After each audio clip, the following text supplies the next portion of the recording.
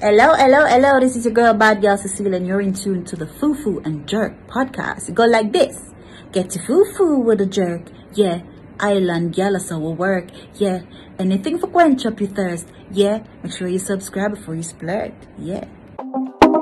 What's going on, everybody? Welcome back to the Foo and Jerk podcast, your safe haven in a month and time where you probably need somewhere to just relax and just process your thoughts. And, you know, we're here to do that, to help you get through that.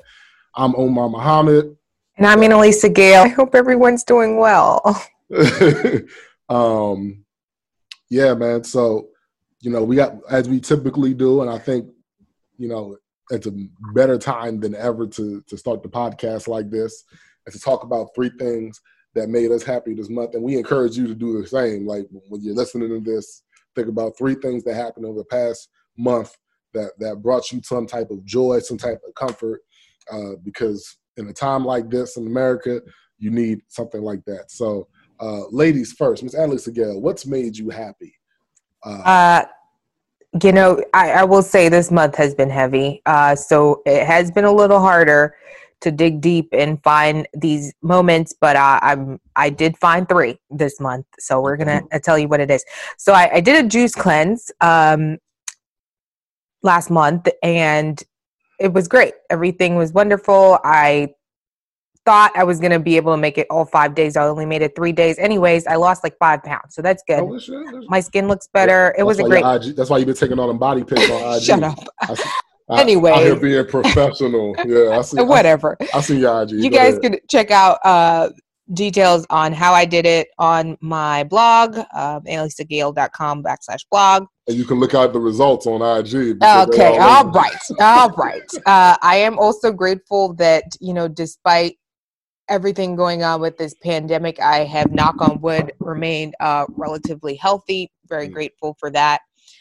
And I'm happy to see that, you know, people are slowly getting out and about. We are in stage 2 in most. That makes one of us. Yeah, people are slowly getting out and about. I've seen people having dinner outside, you know, still trying to do picnics with their friends and trying to do whatever they can to maintain a sense of normalcy. I'm happy that people are trying to stay sane in whatever ways they can. So those are my three things. Omar, what are your 3 things? Well, you know, since the last time we had this podcast, I was in the middle of Ramadan. And Ramadan has ended. And I would say for me, this is probably the best spiritual Ramadan I've had as an adult. And maybe COVID took a part in that, because there's not really much you can do other than to focus on you. And during that month, you know, I focused on myself. I focused on religion. You know, I just felt like I got stronger during that month, and I've been able to keep up that same momentum moving forward after that month. And I'm just really happy with the progress I've made spiritually and in my faith. The second thing I'm happy about, this might sound redundant, or not redundant, but deja vu. I bought a bike again. So if you listen to the podcast, you heard that I bought a bike before. When it arrived broken. I couldn't, and I like. You couldn't put it together? No. I could put it together. I literally put together every single piece except for one piece, the back wheel. And I was like, am I stupid? Like, why can't I? Like, this should be as simple as putting in the front wheel. So I took it to a professional, and the professional looked at it for 1 second and was like, oh yeah, that's severely bent. Like, there's no way you can put a wheel in there. Yeah. And I said, oh, so can you fix it? And he was like, it's going to cost you way more to get it fixed than to just ask them for a replacement. So I called the place I bought it from. They said, oh, well, we're out of stock. We can't give you a replacement, but send it back and we'll give you a refund, and make sure you pack it in a way that it's safe, or we'll have to charge you a restock fee. I was like, bro, you guys didn't pack it in a way that was safe. Like, you sent me a broken bike. Right. A mess. So I did research on that company, and I found out that company has a history of sending broken bikes to people. And so I reached out to one of the other people that it happened to on social media. I said, hey man, did you ever buy a bike after they did you dirty? He was like, yeah, man, there's this other site, Retrospect Bikes, great reputation. My bike came healthy, yada, yada, yada. So I went to Retrospect. They had been out of stock. Wow. Until yesterday, I looked and they had a bike in stock that's bigger than I'm supposed to buy, because they say they list their bikes by size, and I bought a bike for the size of a 6-foot person because I just want a bike. You had no choice. That was it. Right. So I'm hoping that after I assemble it, I can actually enjoy my ride comfortably. If not, you'd always get a new seat. Or try to adjust it or something. And if that don't work, I'm gonna sell it to somebody for like $100 more than what I paid for. Oh my! And that's for the always part. hustling, Omar. That's for me assembling it, right? That's the the labor part of the sale. Oh, man. So yeah, I bought a bike. That comes this week, so I'll let you guys know how that goes. Good. And I am not leaving the house anytime. So you've been in the house this entire time? I go for jogs around my neighborhood. I'll go to Target, buy what I need, but for the most part, I'm staying out of the crowd. I wanted to go to Mochella so bad. When was that? That was during the protest? Yeah, that was during the protest. Okay. I wanted to go to Mochella so bad, but I was like, you know what? Nah, I'm good. I'm gonna stay home because I don't want to get sick. Because people are talking about getting lung transplants and everything. So I was like, no. Rough.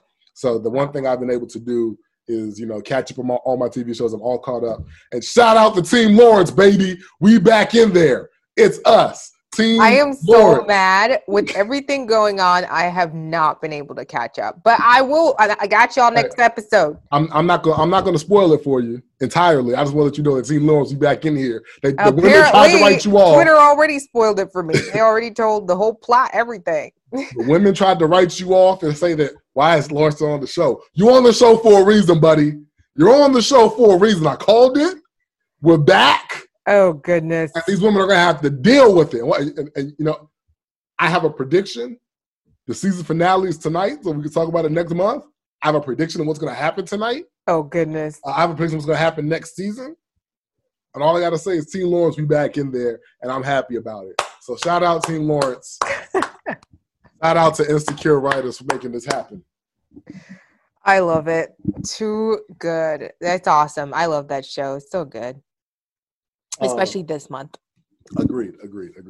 This month has been a good month for the show. But yeah, that's the feel good. That's what I'm feeling good about. That's what you're feeling good about. I'm glad we found something to feel good about. And now to the Pasa Pasa report. What's happening with the Pasa Pasa? Well, Omar asked me not to mention this, but I'm gonna mention it anyway. Oh my God! Wait, before you go, can I say something? The Beanie Butt versus Bonty versus how many viewers we had in that thing? Almost 400,000, I think. It was epic, okay? It was hands down the best versus they've ever had. And they probably won't ever have another versus that good again. I mean, the police showed up, almost interrupted, and they still went back to play. We had dance moves. We had Beanie Man becoming a meme with his big belly now in the gym. I mean, there was just so many great moments. I mean, if there's anything that made me happy last month, it was that versus battle, okay? Can I tell y'all that she wanted to talk about like 6 things in this report today? And I was like, yo, it's supposed to be like 2 or 3 stories. She's like, well, I got 6. She's like, you know the Beanie Man versus? Like, that was a month ago. Why are we talking about a versus battle from a month ago? Because people are still talking about it. And Jamaican tourism dollars are still benefiting from that versus battle. It was that good, okay? So shout out to Beanie and Bounty Killer, okay? Shout out to them. Big up yourself. That was good, okay? Thanks for representing big time, okay? All right. What else? All right. The last thing I have in my Pasta Pasta report, because I love Usain Bolt and Casey. They just welcomed their first child. Shout out to them. Usain is a country boy, as he calls himself, from the countryside of Jamaica, and he made it from the ground up with no handouts. So shout out to him, representing always. That's my boy. That's it. Shout out to Usain finally getting back to black women and leaving white women alone. Black History Month. What? Usain been with Casey. You're just late. Anyways, what's going on with the Kwasias? We keep up with the Kwasias. And no foolishness going around in Ghana right now. Literally, just a few minutes ago, the president spoke about COVID-19 in Ghana. And tomorrow, He said that they're entering phase 1 of easing the restrictions, and the last batches of institutions and educational institutions will be reopening tomorrow. He also said that the ratio of death to positive cases stands at 0.4%, and the number of critically ill is also continuing to be low, so they feel confident in this move. But he said if you leaving the house without a, quote, leaving the house without a face mask or covering is an offense, and the police have been instructed to enforce this directive. So, That's pretty strict. Yeah, so, wear your face mask, don't get caught up, don't get snatched up, stay healthy. COVID hasn't been as bad in Ghana as it's been in other places. Shout out to my dad being healthy there the whole time. Oh, good. Yes, so there is that. Also, Ghana was ranked the 3rd most peaceful country in the sub-Saharan Africa region. Wow. By who? The report comes from the 2020 Global Peace Index. I will say I looked at the entire list because I know people will be curious where the United States ranked, and they don't rank in the top 83. We're not looking good at rankings lately, guys. We're not. There's a lot going on here. Overall, Ghana ranked 43 out of every country in the globe, in the world. 43. Number 1 was Iceland. Number 2 was New Zealand. Number 3 was Portuguese. Wow. I didn't look to see if Jamaica made the top 80. I was gonna say, I bet you even checked for where we landed on that list, but we don't even need a list. We don't even need a list. We just know we are paradise on earth. So whenever you want to go there, let's see if the list says except certain areas, but yes, paradise on earth. Yeah. right. Well, y'all didn't make. It don't look like you guys made the top 28. Dang. Let's see. Okay, we're coming back. We'll make a comeback next year. Sierra Leone, Zimbabwe. I don't see Jamaica in the top 56. Whatever. Whatever. Not a good look for y'all. No, this ain't. You know what? They probably just didn't know about us, and that's fine. That's fine. We should be up there in the top 10 somewhere. No, I don't know about that. It's probably the proximity to the United States. That hurt. But yeah, so shout out to Ghana being peaceful. Shout out to Ghana getting healthy. And just a quick note, since you threw quick notes out there, Ghana did have their own protest for George Floyd. About 6 people came out. The protest organizer was arrested though because they did not have permits for their protest. I mean, it's a protest. Wow. I always thought protests with permits was kind of weird because is it a protest? Because it's permitted, so it's kind of like an allowance, That's just my own opinion about it. There's a lot going on. I did think, speaking of Ghana real quick and George Floyd, I did find it significant that they gave, George Floyd's family gave Ghana a shout out in the ceremony, just saying thank you for doing a memorial service for George Floyd, which was pretty big. So shout out to Ghana for doing that. Shout out to Ghana, man. Love you guys. Speaking of George Floyd and Ghana, our next guest for this month's episode is a woman of Ghanaian descent, Dr. Amy Yeboah, who is a scholar, filmmaker, and assistant professor of Africana Studies at Howard University. Currently, she teaches courses on Black film, education, and gender. As a filmmaker, Dr. Yeboah most recent work includes Goodbye to City Schools, which focuses on the impact of the closing of schools that it had on staff, students, families, and community members in the city of Philadelphia. So we're so excited to have Dr. Amy Yeboah here with us today. Thank you so much for making time on a Sunday, on a beautiful day. I know you had a lot going on, so thank you so much. No problem. Thank you. It's an honor. It's an honor. It's easy. I'm not gonna lie. I know you didn't have a lot going on. We still in COVID. I know you're staying at home. I mean, it's a lot. It's a Zoom church. It's still a beautiful day. Zoom Bible study. Yes. And now Zoom meetings. So there's a lot of Zoom going on. That's all we got. A lot of Zoom. Well, there's so much, like you said, there's so much going on also with current events. We know as the taping of this show last night, Atlanta had a lot of unrest with another African-American man who was shot and killed by officers. And there's a lot of outrage over that. We just had George Floyd, who was laid to rest, and weeks of protests here in the States. So, Dr. Yeboah, how are you processing all of this, and what are you do you still have students right now? What are you telling them? So yes, I am teaching summer 1, and we're in a film class, summer 1, and the processing part is difficult. I think I told you that when you asked me to be a part of this conversation, I have been turning down interviews because the assumption is that, number one, I have to reteach the world what we teach every day at Howard, right? And that's exhausting. Yeah. Right. So every day at Howard, we're teaching, shaping students' minds to not only think about history, think about the present, but also think about a Black future, right? Or a future as human beings, right? So when we have people calling in, asking about, what is this? What is that? Kind of reteach all of what we teach at Howard. It's a lot. So I was turning down interviews because I need time to process, right? And even watching George Floyd's the multiple wakes and funerals, that was draining, right? Going to a regular, let's say, Black funeral is a lot, from the beginning to all the way to repast, right? But watching it publicly, right, with so many people there, watching so many people grieve, it's a lot. So I'm going to take it one day at a time. In my classes, I start with the question of, how are you guys doing? I don't assume that everyone's in a safe space to be able to learn something new or think about what's going on. I ask them, how are their families doing? And are they okay and ready to start learning something new? And if they feel like it's not, then we'll process what they're feeling. And then we try to figure out how to do the rest of the class. But every day is difficult. And it's definitely, for all of us, a challenging moment, even though we're expected to teach, expected to morally be a compass for America, right? Even at Howard. So it's a lot, but we take it a day at a time, and we're not the first to do it, nor will be the last, unfortunately.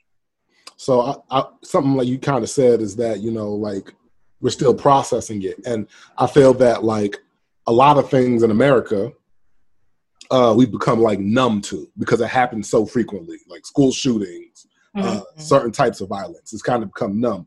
And I kind of felt that, America had become numb to police violence towards people of color and Black people specifically. But with George Floyd, I feel that more of America has been okay, maybe this is a problem. Why do you think there's a difference between this and the Sandra Bland, the Trayvon Martins, and everyone who came before him? So people are saying this is our Emmett Till moment, right? So, but with Emmett Till, we saw his body and we saw the casket. With George Floyd, we're seeing a man take his last few breaths, right? So just witnessing that, and I think for us who are watching it, I haven't watched the whole thing. I have not been able to. But as you watch it, you're thinking when are they gonna get it that they're killing him? Every second you're okay, maybe he'll stop. Maybe he'll take us and it's no, it's for 8 minutes. And that becomes a sense of what has our world come to, where someone can do that. Someone can film that, then we can all go back and sit and watch it. Because people have watched it. I haven't, but people have, what has our world come to, where that is a level of, that's the level of our humanity, where and not saying capital punishment doesn't exist, because it does exist, but I don't think capital punishment exists in this country, in America, at this level, where we're seeing people die for no reason. There's no one deserves to die because of a bad check. Because of a fraudulent 20, yeah. Literally, if there's if something's wrong with a check, you call a bank. Where'd the police come from in this situation? And why do you have to die? Right? So yes, people are thinking this is the Emmett Till moment, where people are seeing what we've been saying for so many years. But it is becoming traumatic for our generation, right? And for our young people, right? Because they have access to it, right? At a time where everyone's watching and seeing the picture of Emmett Till, it was on a family television. Now you can have young people who are 10 open their phone and they can see George Floyd's murder. Wow. Right? That is such a great point. And if no one's processing that for them, they're making their own assumptions, right? So that makes it different. And on top of us being numb, on top of us being tired, on top of us, Breonna Taylor, it's not stopping. No. You thought that after George Floyd, they'll stop, but it's not stopping either. Well, what do you think needs to change? I mean, this movement is definitely different. Like you mentioned, it feels like a different movement. People are finally awake. I mean, we see companies coming out with all types of statements saying they support Black Lives Matter. Starbucks, coming back and saying that they now support Black Lives Matter, and after they got slammed by some employees. Yeah. So, I mean, what do you think needs to change? What do you think is changing for the better right now? So I think the question of, is it different? 400 plus years later, is it different? No, right? The idea that Black men, women, children been lynched, and people have watched that, like have full picnics and watch Black people die. Like that hasn't changed. So we're just seeing it at a different level with technology. The technology has changed, right? Let's say the police have gone from maybe a gun to now straight full military gear, right? The politics of Congress has changed, but the reality of what we're facing, that has not changed, right? Our cries to leave the hatred and the oppression of America, that hasn't changed, but some things have changed. But the question that we have is, will what we're doing now change the things that haven't, right? Will America really change? And I say, I hope so, because if we don't hope so, then like, what's the point? Mm-hmm. Right? It's not going to change. I think a lot of the change is like, we hope so. Like, we hope this time y'all get it right. If y'all didn't think killing Emmett Till was wrong, maybe y'all see killing George Floyd was wrong. Maybe that y'all get it, right? Yes. And I think that's the next answer. I mean, the next question is like everyone's saying, what's the next step? And I think because America has never taken that next step, people don't know what the next action necessarily is. We've gone from riots to peaceful protesting. People even said they changed their mind on Colin Kaepernick. A poll came out, said like most Americans now agree with Colin Kaepernick's taking the knee. Mm-hmm. But, what necessarily can be done from a legislative level? Because I have friends that are police officers. Me and one of my best friends growing up, he became a police officer. And he was basically saying, it's going to come to a point where police can't do their job. Because no matter what happens, if it comes to a point where there needs to be physical action taken, police officers aren't going to want to take that action out of fear of somebody recording it and it being flipped in a different way. So, like, what can possibly be done? To comment on let's say the police fear to not do their job, that's just like, for real? That's what we're worried about? The police not doing their job? First, your job is to protect people. So if you're worried about losing your job to protect people, then, but if you're worried about losing your job to be physical and abuse people, well, okay. Like, that needs to go. So let's not think about that being a fear. Like, that needs to go. But to be fair, there are situations where police officers have to be physical to do their job. And so again, let's think about these situations. Like, let's compare, like, the George Floyd situation. Mm-hmm. Like, there has to be physical. I agree that there was excess there. There's excess there. There are points in conversation where if the question is about being physical, number one, let's just be honest. We can revisit police and physicality. That's a different conversation. But your job is to protect and serve. Mm. So if you're worried about losing your job to protect and serve, that's a different conversation. But if you're worried about your ability to chokehold somebody, you need to stop. Like, you need to stop. You should not be concerned about how you're able to chokehold somebody or put your knee on somebody's neck. So the example he gave to me was that, he gets called a lot in this area, in the Washington, D.C. area, for trespassing reasons. So, like, for instance, he'll say, like, someone will call the police and say, hey, I told this person to leave. This person's not leaving. Can you please remove this person from my premise? Mm-hmm. And, he said the first thing police officers do, we go there and we ask the person to leave. And once the person refuses to leave, that's when we have to get physical and physically remove this person or detain this person. Mm-hmm. And he was like, if I get calls for that now, I'm not touching anybody because someone may record it and say that I'm being abusive or excessive, right? So is there a fine line where we can allow police officers to actually do their job, but also monitor how they're doing it and prevent it from being done in excess? I think where example comes to mind is like an example, maybe say a family, right? Let's say a woman has someone who's in her house, let's say who she wants to be removed, or let's say vice versa, right? I think police have become the check enforcers, like literally like blank checks enforcers. They have become social workers. They have become doctors, and that's not your job. If someone has a mental illness Yes, they call 911, but you probably need to send a doctor, right? Yes, there's an issue in the family. You probably need to send a social worker. You don't need to send a person with a gun into a situation to be violent. In many cases, we have kids in classrooms. Let's say that a student in a classroom is, not listening to a teacher. People are calling cops to deal with kids. You need a counselor, right? So I think there are other things that we can say cops could be doing that can give them more time to protect and serve. And in that situation, yes, if it's a violent situation, I think that comes to training, right? Maybe it's to train people better, but I don't think a cop should be a social worker, a doctor, a bank teller. No, we can figure out ways to make this, and that's, this concept about defund the police, like defund the police to give funds to other people who are struggling to do their job. Some schools have no social workers, but they have all the police in the world. Get some of that money from the school budget. Instead of paying police to be security guards, get some counselors, right? When it comes to anger, a lot of anger is because I am really mad and I need somebody to help me process. Instead of a cop arrest me and put me in prison, I'm in juvie, right? So I think when it comes to aggression, the question is, what is at the point of aggression? If Black people are mad, whether it's economics, whether it's social, whether it's healthcare, we can deal with those and then say a police officer can protect and serve.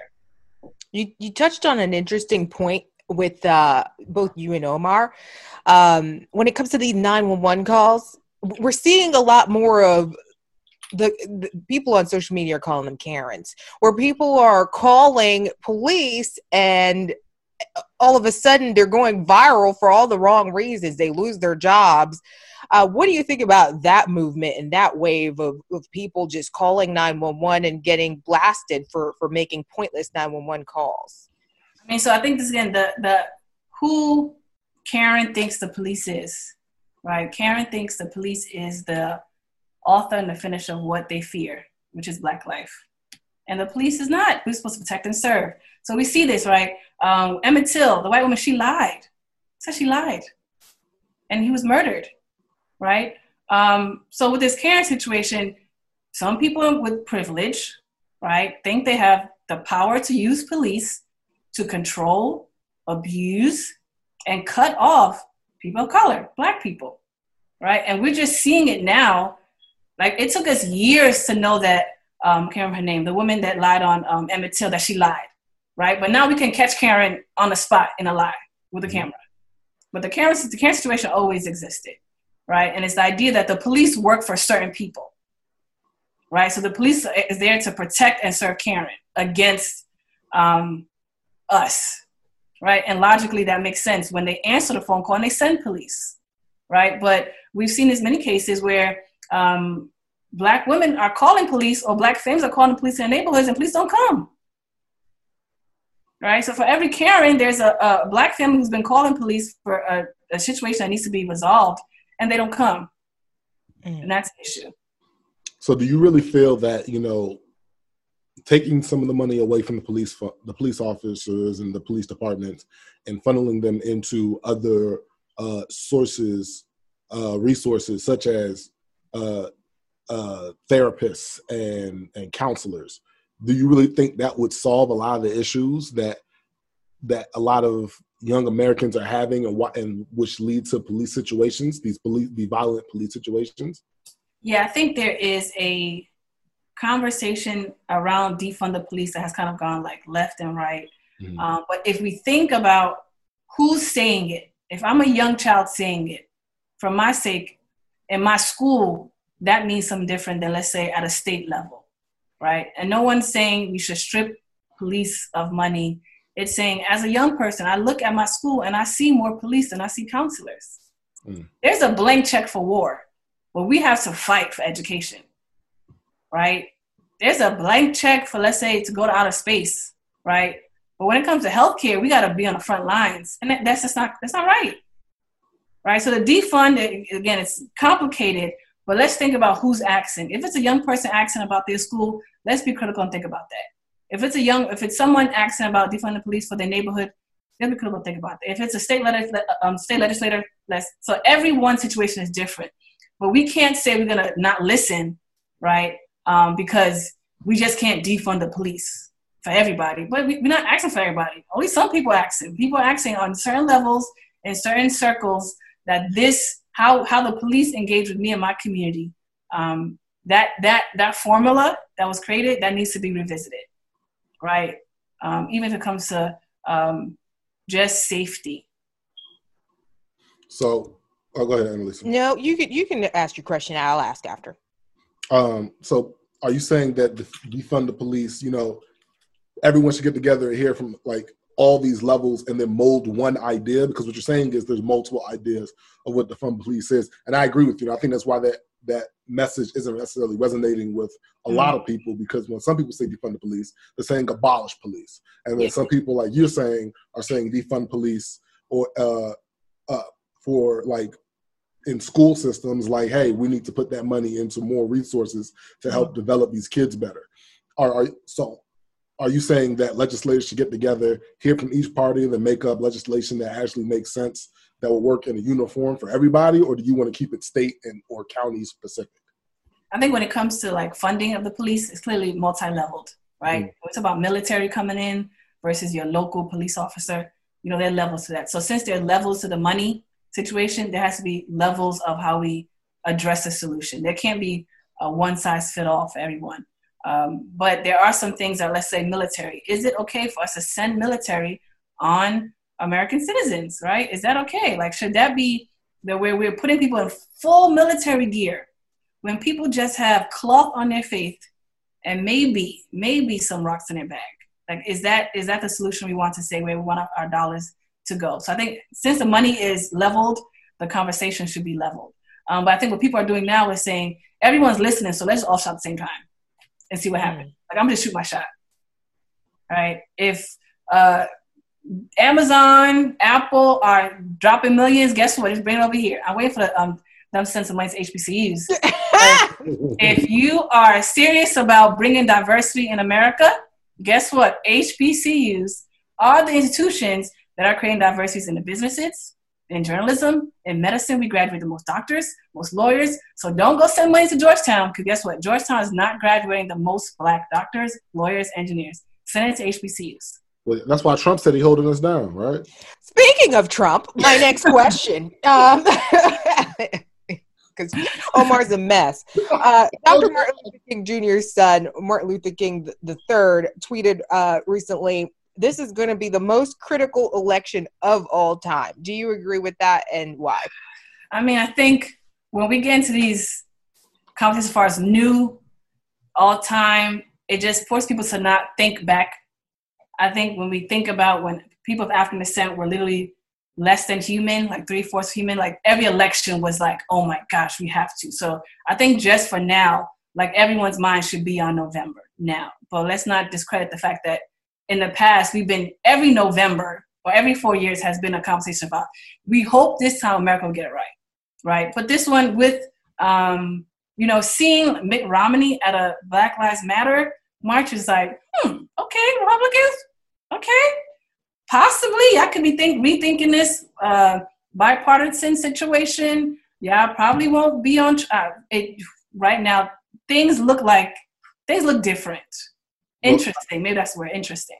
I think this goes into also, where like they say don't look at the video and don't tell the whole story. Well, Mitt Romney got Black grandkids now, so like it hits closer to home for him than it does for other people. That's true. That's true. So, but yeah, go ahead. I'll let you finish your thought. I just wanted to put that in there. No, sure. I think every moment is a new moment. Every day is a new day.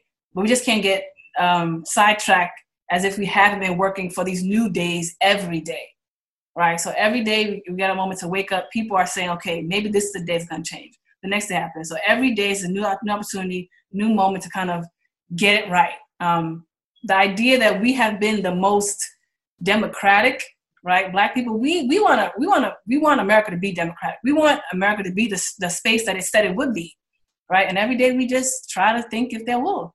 Like, will you guys be the land of the free, equal, right? All these things that you said you were. But every day is a day for us to check this and see this.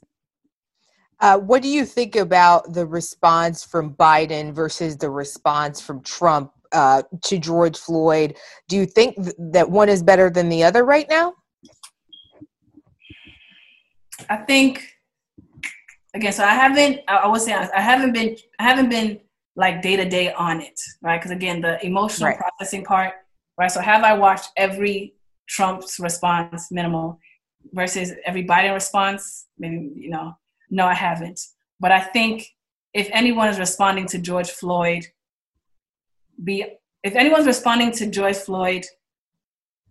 besides or just outside of condolences to his family, I think you're missing it, right? So if you focus on George Floyd and the family, then you're missing the larger conversation of it. So is someone who's speaking about George Floyd and this being the George Floyd moment, is that enough? No.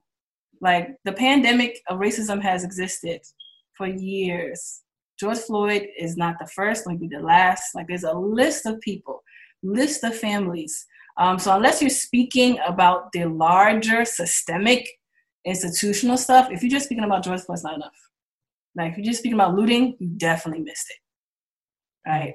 So I think people are pushing Biden. I think the question as far as him picking a VP, I think that's the response I'm looking for, right? Who he picks as a VP, I think that would let us know if he's really talking to us or he's just entertaining us until November. Now, you just touched on something that I wanted to ask, and I kind of overlooked it myself. The looting. Are you pro riots and looting, and why? Am I pro riots and looting? So in cases like this. In cases like this. Looting, okay. So let's go with rioting. Yes, I am for the only language America understands is conflict and like tension. America doesn't understand peace. Like, it doesn't. And the second part, the looting, I think the only language America understands is currency. So the looting part is like, I'm going to hit you where your pockets are so you understand I'm dead serious, right? So the rioting and looting go together because America's, I don't know how many times we've tried to explain to America, this is wrong. We wrote books, movies. We've used our lives as sacrifices in the military. Like, we've done it. So if the only language you understand is chaos and, economic infrastructure is being destroyed, then that is, I don't agree with it, but I understand that that's the only language America understands. It wasn't until Target got broken into and became a target of someone's aggression that Target felt like they had to talk, right? It wasn't when people started calling out companies where they felt like they had to talk because we said, if you don't talk, we're not giving you our money. Right, so that's looting, but America's been looting for years. America's been destructive for years. So we're just speaking their language. And unfortunately, they're mad that we've learned their language. I mean, there's just so much that goes into this. I mean, do you think that the pandemic has kind of added fuel to the fire, if that's the right way I'm looking at this, where it's kind of given us time to look at everything that we've been ignoring for a long time? Yes, and so I talked to my sister about this. So I work at Howard, all Black space. If this wasn't during a pandemic, I would be, let's say, no, not. I also would be in a space that looks like me to be able to embrace, heal, and kind of. But if I had to work in an all-white space, right, it may be different. So I think because of the pandemic, a little bit of the tensions that we would have to think about. I may be slow to retweet something because I got to be at work on Monday. My boss may see my tweet. That wall is just broken down. Like, we're not coworkers no more, right? I'm calling out my friends because right now I don't see them on Monday, Tuesday, Wednesday, Friday. Like, I don't see them. So I'm gonna be my true Black self. I'm gonna say what I really want. Hopefully, no one sees it at my job. They call HR, and But even then, I'll call out my boss if he does. Because at this point, people calling out their bosses. If you're not riding for me, guess what? I'm calling you out. I'm calling you on Front Street. I have multiple students say. They advise their bosses in advance that if you don't say the right thing, tell me right now, I'm not gonna help you. So don't be tweeting no all lives matter right now. If you do it, I'm the only Black person at work here. Don't say I have a black employee, because I will tell them that as the Black employee, you don't listen. And that's because I don't have you're not in front of me. I'm in a safe space with my household and my family, right? So the pandemic has created a different dynamic in which people are at home. People have a little bit of sense of identity where from Monday through Friday, I can be at the march and still be on my office phone checking emails. I have a mask on my face. No one can see me. So I'm going to be about this hard work because the pandemic has created a little bit of space for me to fill in and not go back to work. But again, that's also the issue of just being exposed to the pandemic itself, right? That we have to put our lives on the line on this double health, social, political dynamic that's, very tough to deal with. I also want to say that a lot of companies are speaking out and saying, they're with Black Lives Matters now.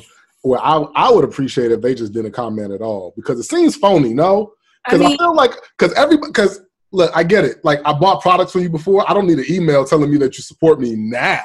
If you always supported Black people, would you need an email to say that? It just seems phony to me. That's why I bought Ben & Jerry's ice cream the other day. Ben & Jerry's been about it since the beginning. I think the recent was the Band-Aid. Like we're with Black people. So now we have the all shades of everybody. Band-Aid, for real? Yeah, I know that Black people use Band-Aids. I just found out that I feel uncomfortable with a white Band-Aid on my head. Or the writer of Friends. I'm sorry. I'm gonna cut that enough. You sorry? Now you sorry. But you didn't know before that we think that Friends can be a little more diverse. But so should they speak out? I think what I appreciate what Serena Williams' husband did. He gave up his seat. That was bold. If you want to be on us, give up your seat. Not saying he got he invites a cookout. But I want Band-Aid to be like, listen, we did Band-Aids, gave money, but we about to hire these many people to deal with the economics part of this conversation, right? If you don't get up your seat and you put an email together that maybe the Black person even wrote, which is like, for real, I got to write my own apologies to my own people, right? I want to see some people give up some seats, really give up some seats, really say we about to cut this check to these Black universities to really create more business owners, lawyers, doctors. We want to create more HBCUs. I don't know. But I do commend him for encouraging his colleagues to give up their seat if you really for the cause. It's a good cause. I mean, but it's also very okay because of his economic status and the economic status of his wife. Like he could be He's like, I'll give up my seat. Right. That's not a problem. Like all the money anyways. Like my wife was beating people pregnant. I don't need hire a Black woman, please. Thank you. True. But I think the hope is that maybe half his friends do it, right? If every Black billionaire gave up every seat they had on like 25 boards that don't do nothing and put some Black people there, it would be a drop in the bucket. Right? So I think for Band-Aid, give up your seat, right? You want to say, for companies that have franchises, you want to open up franchises where Black people are owners, right? I think someone said, the NFL, how many owners y'all trying to, have? Right? Yep. Pass on the power. And if you guys are looking, I'm very well versed in football. Shut if you happen to listen to this, he just wants the money. Okay. And even the NBA, right? The NBA now, they're saying, we're not playing.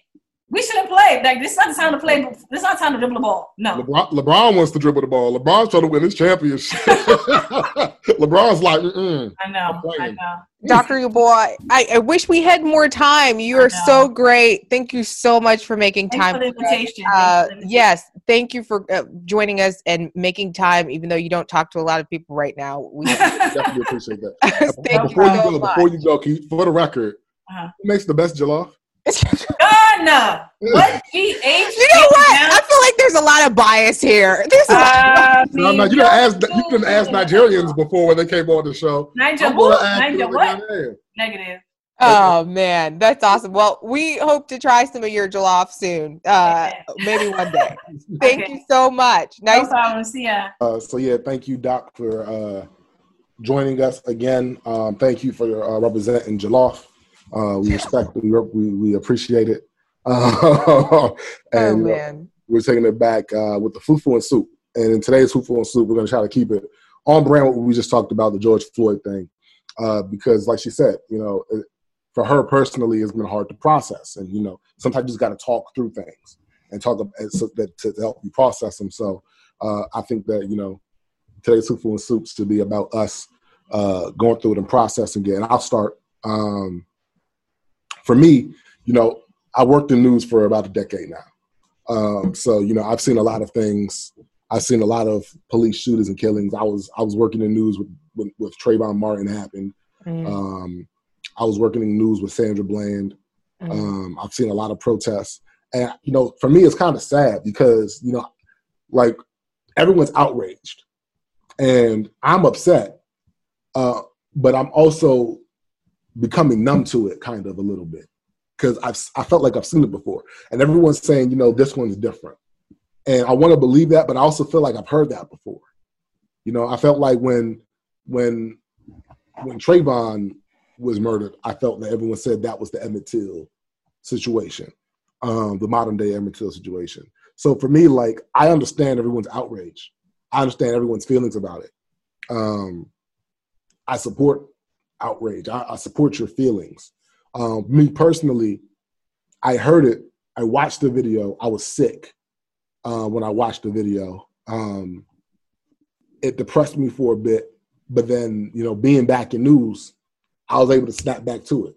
And I guess that's sad to say because, you know, I feel like I'm just allowing myself to snap back into the thing we're trying to fix. And for me, it's not all, and, you know, everyone, you know, demanded an arrest. They demanded some action be taken. The action I want to know is what happens after all of these protests and everything. Because if nothing happens, it's the same thing that's been going on through our entire adulthood, our entire childhoods, everything. It's everything we continue to witness. And for some people, this is brand new stuff. But I feel like most Black people know that this happened always. And for people that, yeah, I think when they pull out, the only change is that you could pull out your cell phone and prove that it's actually happening now. Whereas back in the day, you used to just say it and people were like, oh, you're complaining, or oh, you guys are being dramatic. You guys, all you guys do is complain. Because, I mean, you can look at what happened with George Floyd and compare it what happened with Breonna Taylor. And we know what happened to Breonna Taylor. We don't have video to support it, so the outrage for it isn't as big. But we have video for George, and everybody saw it.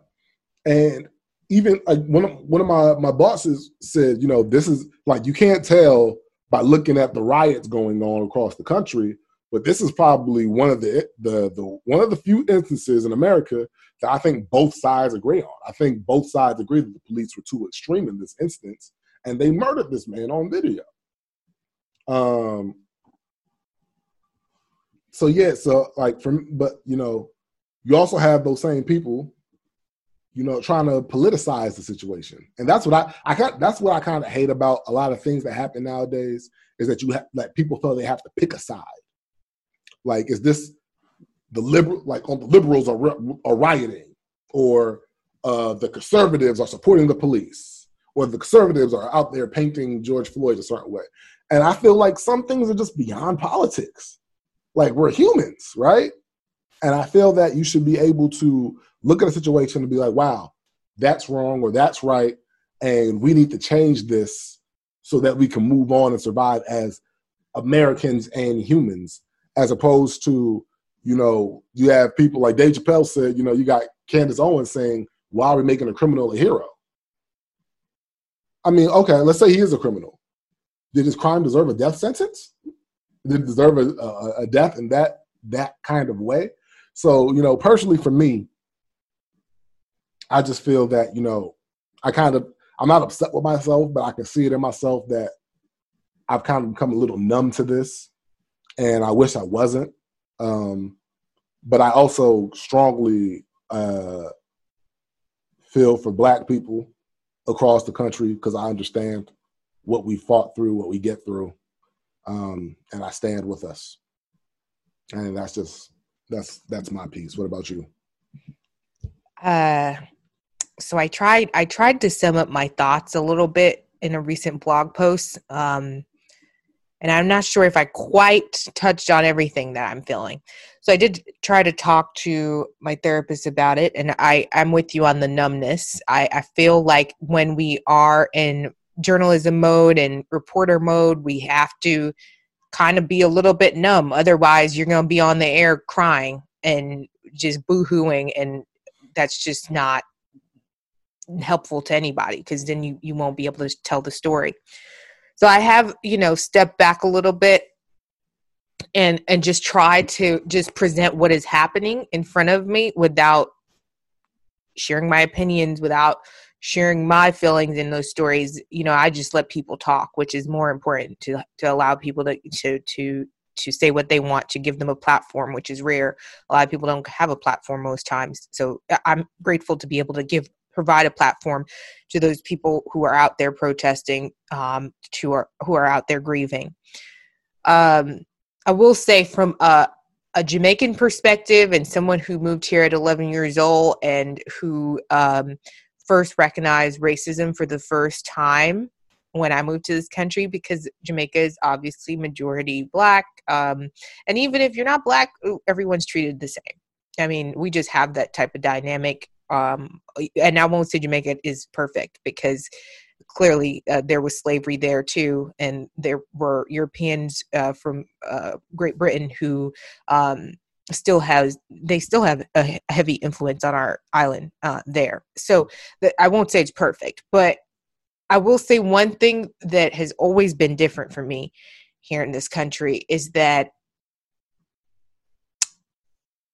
in Jamaica, we have people on our currency who are Black. We even have a Black female on our currency, and we call them our national heroes. And when I come to this country and I see mostly men, white men, and no minorities represented on our currency, I knew what time it was. So, to say that I am, my eyes are just opening right now, they're not. I saw this the moment I stepped foot onto this, in this country. And so I am a little frustrated with people who are just acting brand new and acting like this is new. I would love to say that I was asleep. I was not. I was wide awake. I knew and I know that my skin color is not accepted everywhere. That's why I don't visit certain areas. You will never find me saying I'm going on vacation in certain parts of the South. I will not. I have always maintained that I'm mostly an East Coast girl. And if anything, I will be living on the East Coast or some parts of the West Coast. But you will never hear me saying I'm really going to the South, because I've always noticed that there are certain things that are still embedded in this country, certain hatred that is taught from generation to generation. And my frustration is the people who are acting like this is brand new. That is my frustration, because I'm just like, y'all were asleep this whole time. You didn't see what was happening this whole time. That is my concern. I won't go on too much of a rant, but it does bother me that people are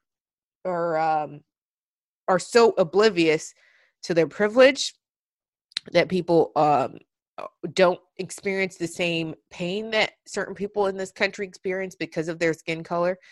And so they don't care. It does bother me. So, I do hope that at the end of this movement, there is change for the better. And it won't be temporary change. I hope that this will be change for future generations, my kids, their grandkids.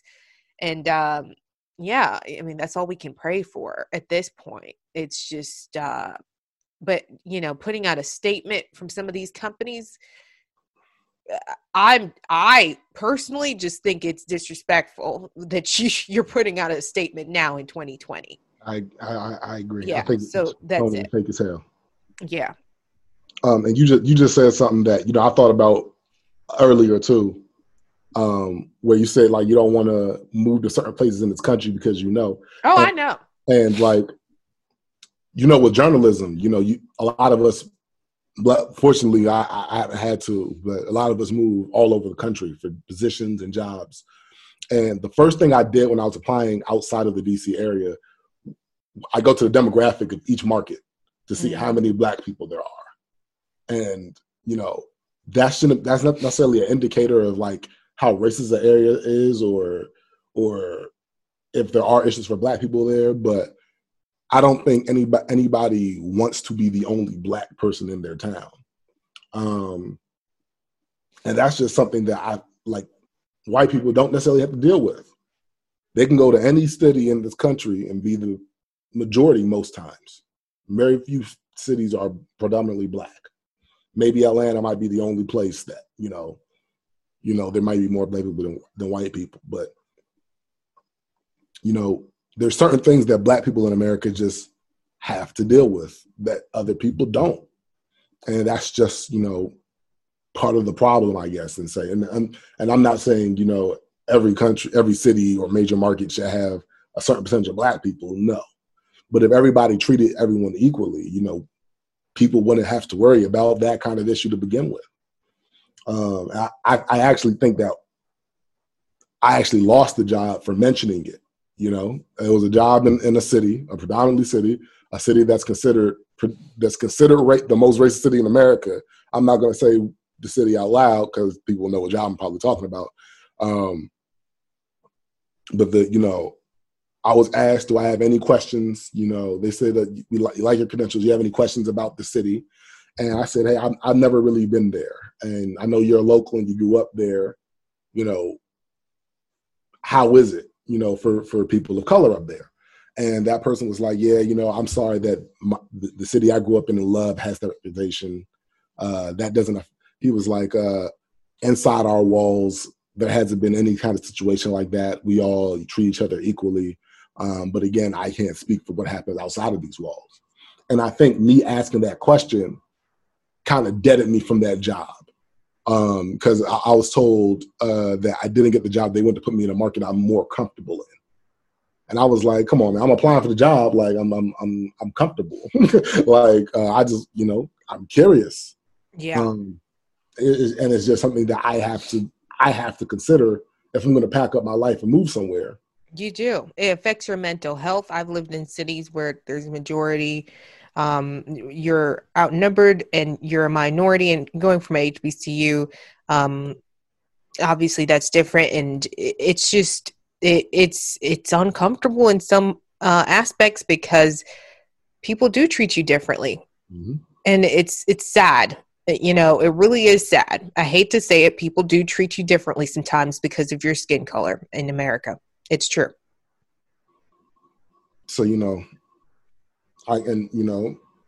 it's just something that as a country, we need to get it right, man, to make it fair for everybody. And, some people think that, Black people are asking for like Black supremacy or like for like a reverse of the situations. And I don't think that's necessarily what Black people are asking for. I think they're literally asking to be treated just like everybody else and given the fair opportunities as everyone else. And you can structurally do that in every organization and city in this country. The NFL's players are 75% Black, 80% Black is your league, but not one Black owner. Very few Black people in the front office. We just had our first Black president.